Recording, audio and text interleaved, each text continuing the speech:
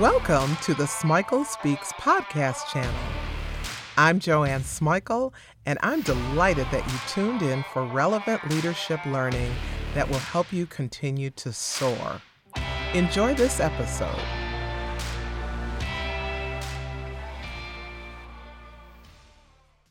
As leaders, as people, we're all promoting something.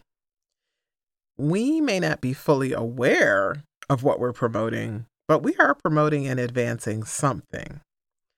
This podcast is my effort at helping raise your awareness of what you're promoting in your leadership role and in your life. I went to a workshop and the facilitator helped us explore the power of leaders to promote peace, progress, and prosperity.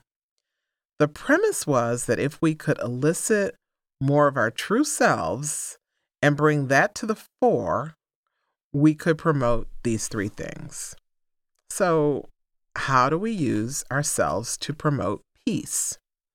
Very few of us will be Gandhi, MLK, or Nelson Mandela, but we do have the power to create peace in our sphere of influence. And that peace begins inward and it expands outward. The first step is to ensure that we're at peace with ourselves. It's then that we can take steps towards promoting peace in our lives. Start this process by learning to listen with the intent to understand. Imagine the progress you could make in your family if everyone felt heard. Imagine how much more productive your team could be if they knew that you were listening with an ear to understand. Promoting peace extends to being humble enough to apologize. This means having the humility to both recognize and admit our mistakes. It means not hiding behind power, position, or authority. It means just being able to say, I am sorry. Those three words go a long way in mending relationships and creating peace. Peace in your family, in your home, in your community, and in our world. Those three words, I am sorry, open the door for forgiveness. The next thing that we can do to promote peace is to create and advance a personal agenda for peace. That means instead of maintaining an adversarial stance, we'll consciously live a commitment to peace. That means we have peace in the forefront of all our business negotiations and interactions. And I'm not saying that we aren't comfortable advocating for our positions or asserting ourselves. But what I am saying is that when peace is on the forefront of our minds, interactions take on a different tone. I want to move ahead to progress. How do we stimulate progress? Just like peace, it starts inward.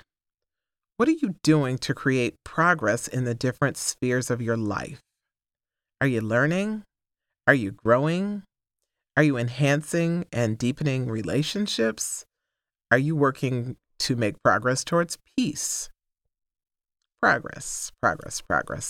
Let's think about your career progress. Consider upskilling. That means developing skills that are beyond your current role or position.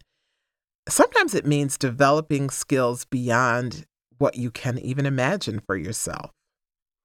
You can upskill by seeking out stretch assignments. You can upskill by getting an advanced degree or certification. I think that mentors are really valuable in helping us to upskill.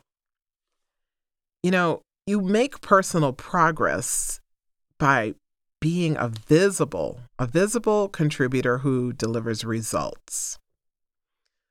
So how do you create progress for your company, for your team, for your work group? Well, I'm a big believer in involvement, in inviting many different people with different perspectives, different approaches to contribute to projects, to programs, to initiatives. That helps everybody build skills, which necessarily leads to progress. You can lead progress for the collective by co-creating goals that require everybody to stretch. Challenge people to function at their highest levels and to contribute as much as they can. I'm not saying that you need to have unrealistic expectations or create a really stressful, stress-inducing environment. What I'm saying is that it's important to create an environment that is not complacent, one that excites people and encourages them to excel. Another approach to leading progress is to ask for help. Seek help for yourself and for your team. No team, no work group, no leader can function completely independently. There's no such thing as complete autonomy. Thinking that you or your team can go it alone, that's how silos happen and how silos are strengthened. You want to start modeling the importance of collaboration by getting yourself and your team the help that's necessary. Get assistance when you're overloaded and when other people are overloaded. Get assistance when you need deeper subject matter expertise. Don't let your pride and your ego get in the way of ensuring that you and your team get the team ready, that you and your team get the support that's required to excel. You want to build interdependence. Last on my list is prosperity. Are you promoting prosperity?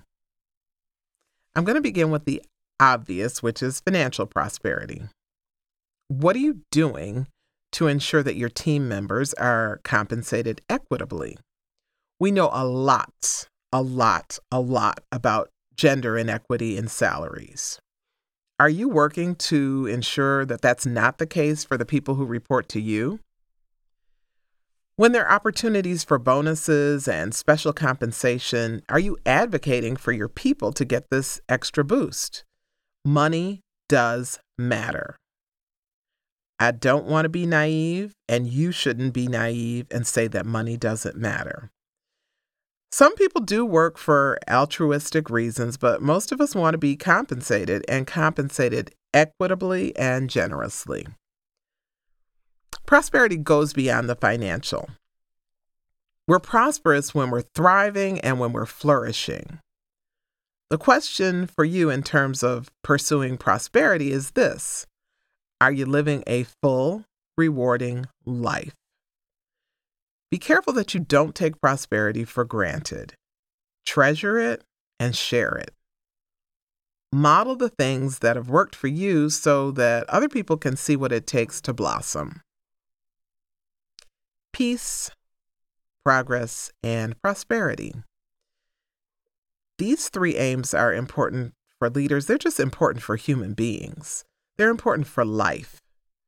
We're all promoting something, whether it's conscious or unconscious.